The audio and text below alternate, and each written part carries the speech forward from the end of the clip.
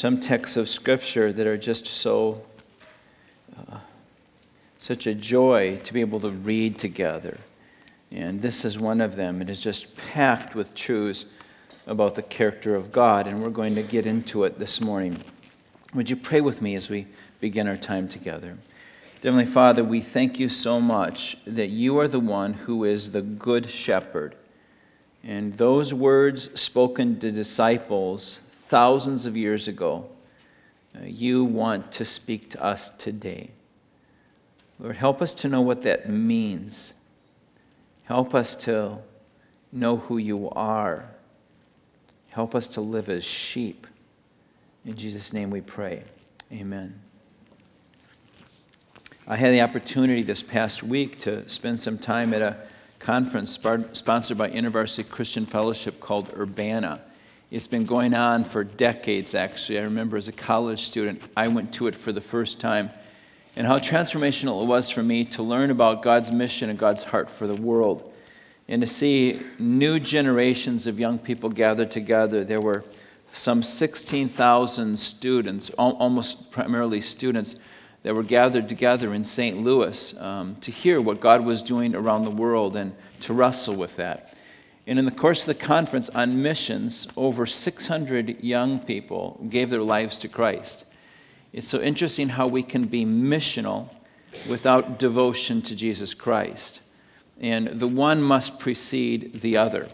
And there were over 600 students that absolutely gave their life to the Lord Jesus Christ for the first time in their life. And they stood up and began their walk as those devoted to the Lord. And over 4,000 young men and women said, I am going to commit my life, at least 2 years of my life, to missions, to global mission, going places in the world where there are opportunities for me to use my gifts to do it, to serve. And that was just breathtaking, actually, to see that. And there was a Harvard grad who gave his testimony of having been on the other side of that. Remember standing at the Urbana conference, and he went home compelled to go to a remote area of Asia. He's a Harvard grad, and everybody said to him, you're wasting your life. And he wouldn't trade the choice he made for anything. Stories of people around the world, Christians who are experiencing persecution, torture, death, even in the media today, we're hearing stories of that. But this calling on us as followers of Jesus to pray for those who persecute us and to bless them. In stories of people who, in the midst of being beaten within a hair of their life, asked how they could pray for the people that were beating them. Just really remarkable stories of what it meant to be just like a Jesus. And over 16,000, almost entirely students, were invited to give towards causes and issues all around the world. And the offering was $1 million. 16,000 students sent $1 million around the world. You know, it was so encouraging to drive away from that and realize, even in light of the text in front of us this morning, these young men and women are making a choice to engage in a life that is characterized by abundance. There's a fullness in a life like that can't be denied when you hear stories like that. And so when we go to this text this morning, and in the midst of this series this month, we're going to talk about what does it mean for us to live a life that is a life of abundance, characterized by a life of generosity, displayed in a number of ways by those students and those people who've gone all over the world and are praying for people who are persecuting them. In so many ways, there's a generosity of their whole life.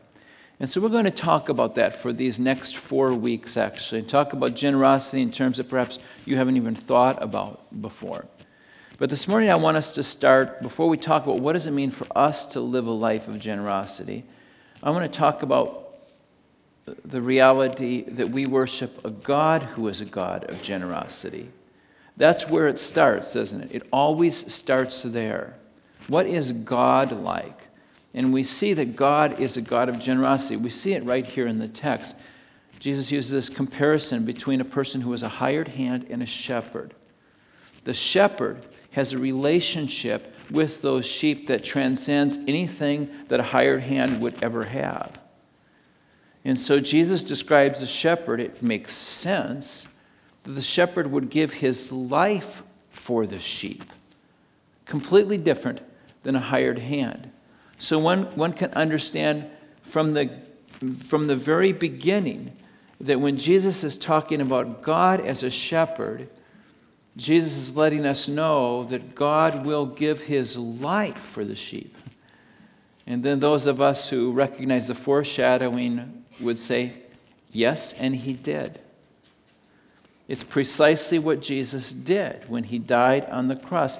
He gave his life so that we might experience not just life, but an abundant life, a life that is full. There are three things I want to remind you of this morning, and then a couple of points of application. The first is this: when the Lord decides to give, it's always enough. When the Lord decides to give, no one wonders whether it will be enough. It never happens. When God pours out his blessing, there's nobody on the side saying, I wonder if there's going to be enough of it. It was true as Israel was wandering in the wilderness. There was water that gushed from the rock. And the psalmist tells us in Psalm 68, he split the rocks in the wilderness and gave them water as abundant as the seas. You've got hundreds of thousands, perhaps 1 million people in the wilderness wandering, and water comes out of a rock, and when people see it, they say, there will be enough for me. When God decides to give, no one wonders, is there going to be enough? He is a God who is a God of infinite generosity. In fact, in that same Psalm 78, it talks about God's people and what happened then.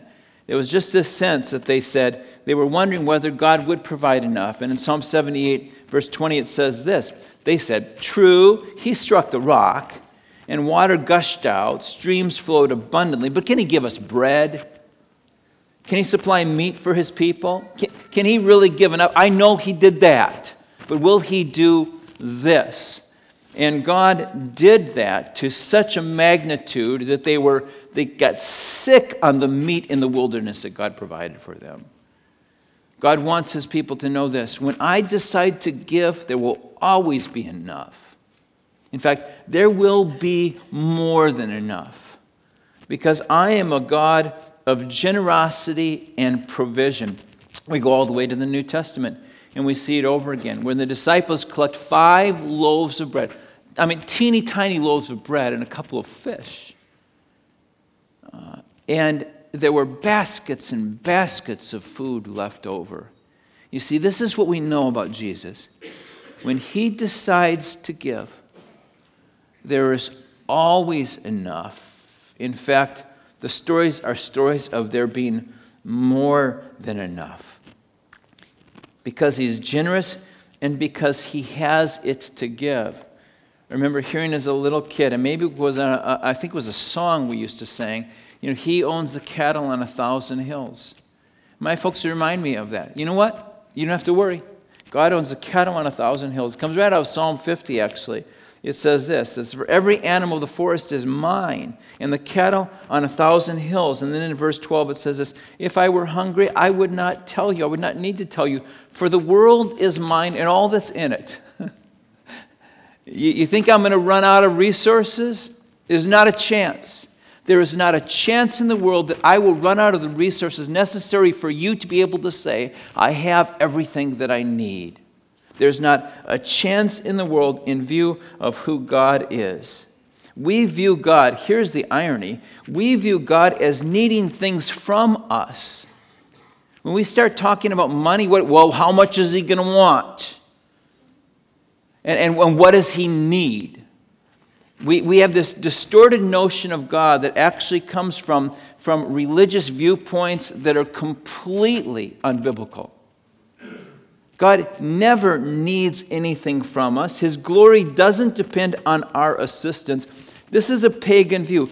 Greek mythology, by the way, go back to, so many of you know Greek mythology, go back to it, and the gods need the people to provide what the gods need in order to have their glory or have what they need or be fed or whatever it is in that particular myth.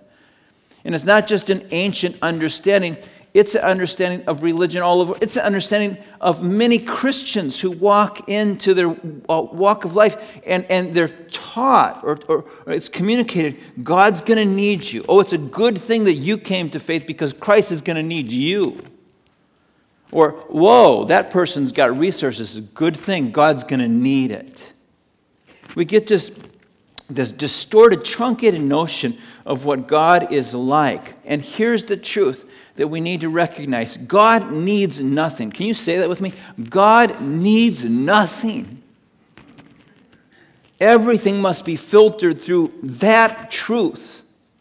Everything I think about God must be filtered through that. He doesn't need anything.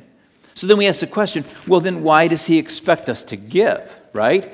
And why does he withhold favor to us if we don't give? I mean, what's that all about? Okay, we'll get to that. But first of all, we need to recognize this. God needs nothing. And he owns the cattle on 1,000 hills. Everything is his. So what's this whole thing about? It can't be about him depending on me to be his means of accomplishing what he wants to do. It can't be about that. So it must be about something else. That comes to the second reminder that I want us to be aware of. The Lord gives to us because he wants us to live abundant lives. God gives because he wants his children to live abundant lives. That's what he says right there in John 10:10, that our lives would be characterized by abundance. I have come, he says, that you might have life and that you might have it to the full, richly, abundant. The word abundant is a better word actually than full because it encompasses so much more. In the dictionary, the word abundant means to present in great quantity, more than adequate, over-sufficient, well supplied with something, abounding, richly surprised with resources. That's what God wants to be true of the life of every single one of his children. To have an abundant, over-sufficient life. And he has enough that can be true for his children. What does that abundance look like? Well, when we go through God's Word, we see a number of those pieces of it. And one of them is referenced here actually in John chapter 10, where it talks about God, the shepherd, who gives his life. Paul goes back to that in Romans chapter 9, and the word abundant, Romans chapter 5, and the word abundant is used actually in verse 15, where we read these words, how much more will those who receive God's abundant provision of grace and the gift of righteousness reign in life through one man, Jesus Christ? God, you wonder if your sin is too big and God doesn't have enough forgiveness in him to welcome you back home? Have you forgotten how rich he is, how much he has of that grace and that mercy? Have you wondered if because of the choices you've made in your life, there's no way in which your life could be described ever again as righteous? Do you think God's out of resources for you to have a life of righteousness? Do you think he's hit a roadblock? That he can't possibly do it in your life or in the life of that person that matters to you? Maybe you've got hope for you. Maybe you don't have hope for your friend or your child or your mom or your dad. Do you think he's out of resources really? He gives his life, and it's everything we need. That's how generous he is. Go to 1 Corinthians chapter 9. And we read this, and God is able to bless you abundantly so that in all things, at all times, having all you need, you will abound in every good work. Do you think you're out of time? Do you think you've aged out? All times, all things, all that you need. What happens in my life, what doesn't happen in my life, won't be because doesn't have enough. And because He's not generous. It's going to be for some other reason if it happens. Over and over again. And it's not just even in terms of forgiveness and spiritual relationship with God. It's in terms of just basic provisions for life. Psalm 65, you care for the land and you water it. You enrich it abundantly. The streams of God are filled with water to provide the people with corn, for so you have ordained it. This is God. Jeremiah 33, God wants to let us enjoy abundant peace and security. This is His longing for us.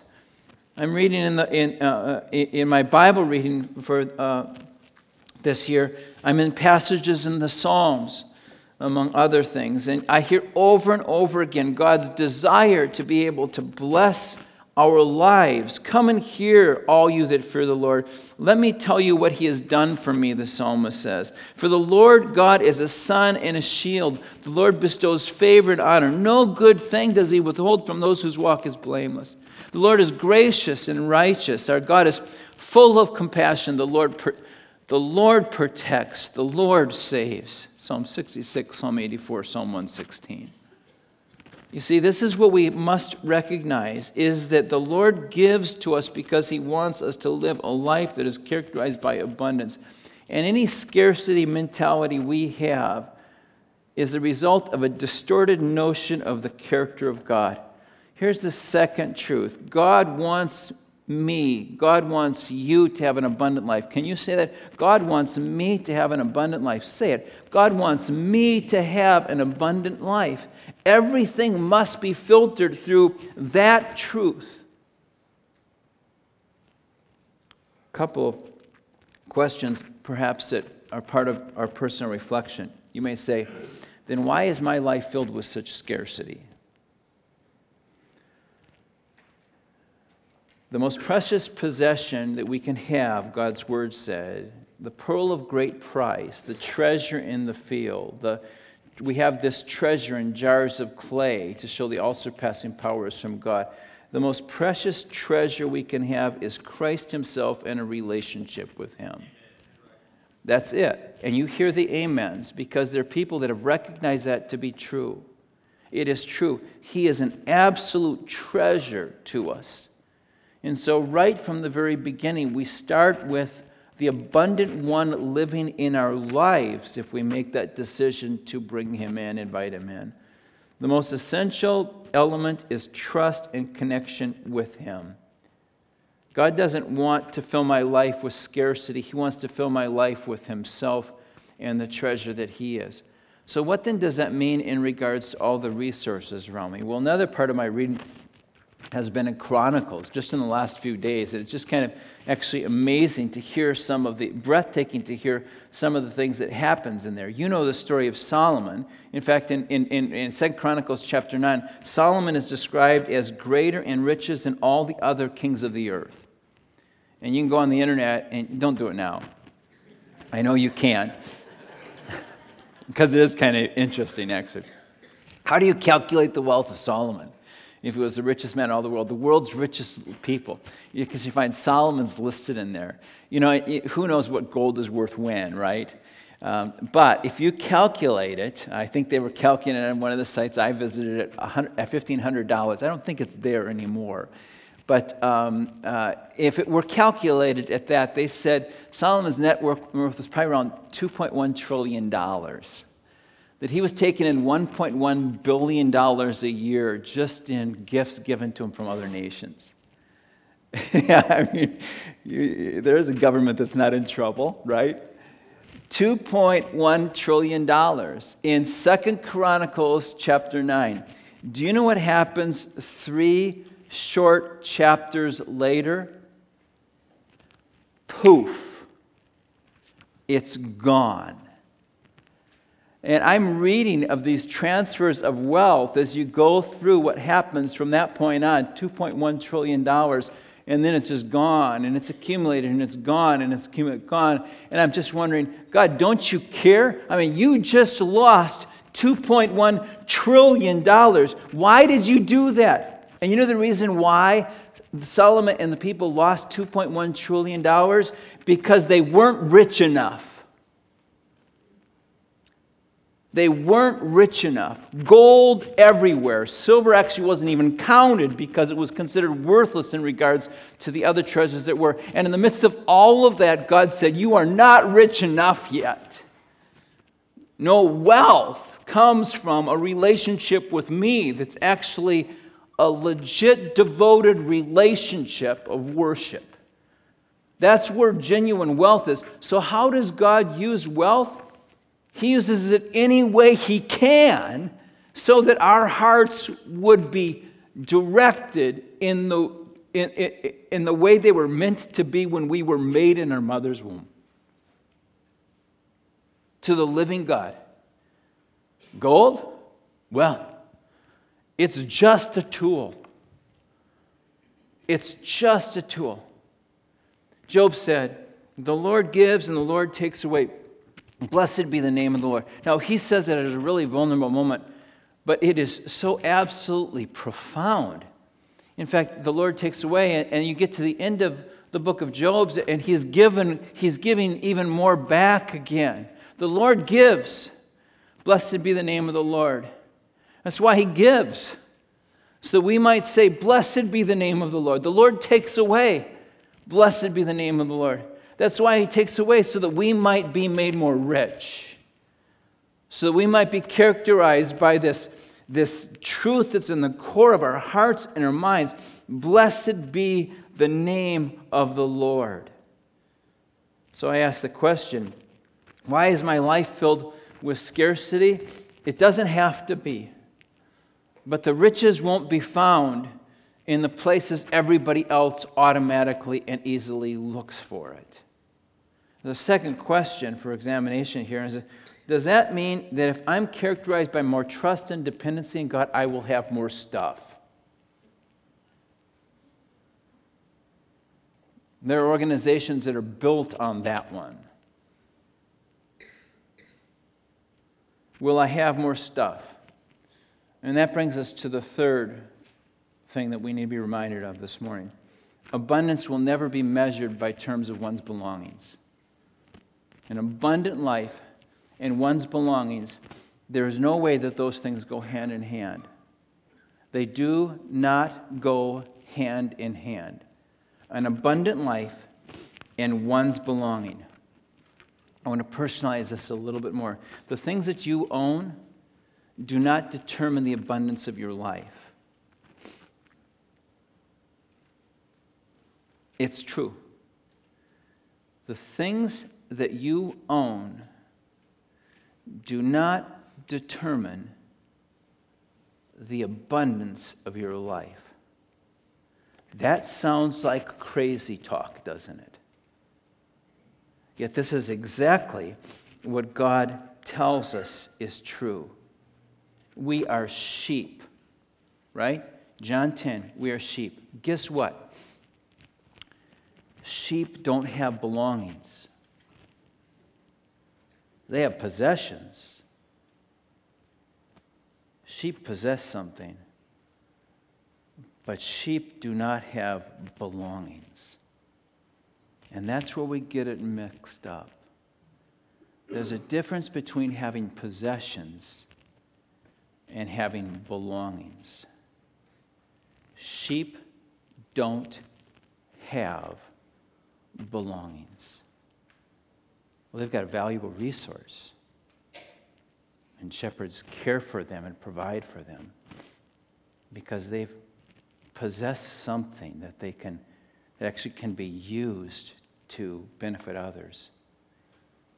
But it doesn't belong to them in the way we use that word. The thing in our possession is a possession, not a belonging. The moment I treat anything in my hand as a belonging, I am on dangerous ground. And here's the irony. I think it makes me feel secure. I think it makes me feel secure. Here's the third truth. The primary purpose of possessions is not security. God is our security. He is our hope. He is our joy. He is our strength. He is our everything. The primary purpose of possessions is not security. Everything must be filtered through this truth. 2 points of application that I'm going to encourage you to wrestle with over the next couple of days. The first is this. When will I place my life in Christ's hands?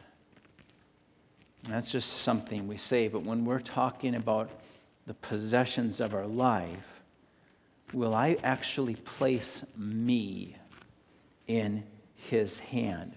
The decision to pursue the abundant life offered by Christ. John 10, verse 10. I am the good shepherd. I have come, Jesus says to me, Mark, that you might have life and have it to the full. Do you want it? I have come, Jesus says to you. I've come that you might have life and have it to the full. Do you want it? Do you want me to give that to you? I have come that you might have life and you might have it to the full. Do you want it? I have come that you might have life and you might have it to the full. Do you want it? Yeah. Will I make that choice? What does it mean? The Lord is my shepherd. I lack nothing. I lack nothing. That's the first question. Will I place my life in Christ's hands? And then I just listen. But there's a second aspect of it this morning, and it is this. What do I have in my hand? What are my possessions? God asked Moses when he was calling him to serve him, he said, Moses, what is that you have in your hand? He said, well, it's a rod. And that question is good for all of us in all time. What do you have in your hand? Because God said, I'm going to do something with that thing you have in your hand that you would never imagine was possible, but you got to throw it down. You got to follow me. You got to learn from me. You have to listen to what I say. So what is it that you have in your hand? And if you've answered the first one, yes, I will place my life in Christ's hands, and I will reassert that reality this week, this year. You get to the second question, and it is, okay, so what are the lists of my possessions? And we're going to talk about them. We're going to start next week with the obvious categories, but then a couple weeks after that, we're going to look at some categories that you might not have even thought about before. I'm not publishing the list right now. We're going to just walk through this week by week as we work our way through this truth about where abundance comes from. But God says to us this, when we trust Him, when we identify our possessions and place them in His hands, God says the same thing to us that He essentially said to Moses, with my presence and your trust, and that which you hold in your hand, a life you would have never imagined is possible. And it is full, and it is rich, and it is abundant. So we gathered together this morning around the Lord's table, and we're reminded again of God's generosity to us. As we approach that time and conclude this time, would you let me pray with you? Dear Lord, I thank you for the truth of this, and that you say this with utmost love and compassion and mercy, and for some perhaps gentleness, and for others of us perhaps a bump on the head that we need to hear. God, we pray that you would make us open to what it is that you want to do in our lives. Not because you need it, but because you know that we not only need it, but we long for it. In Jesus' name we pray. Amen.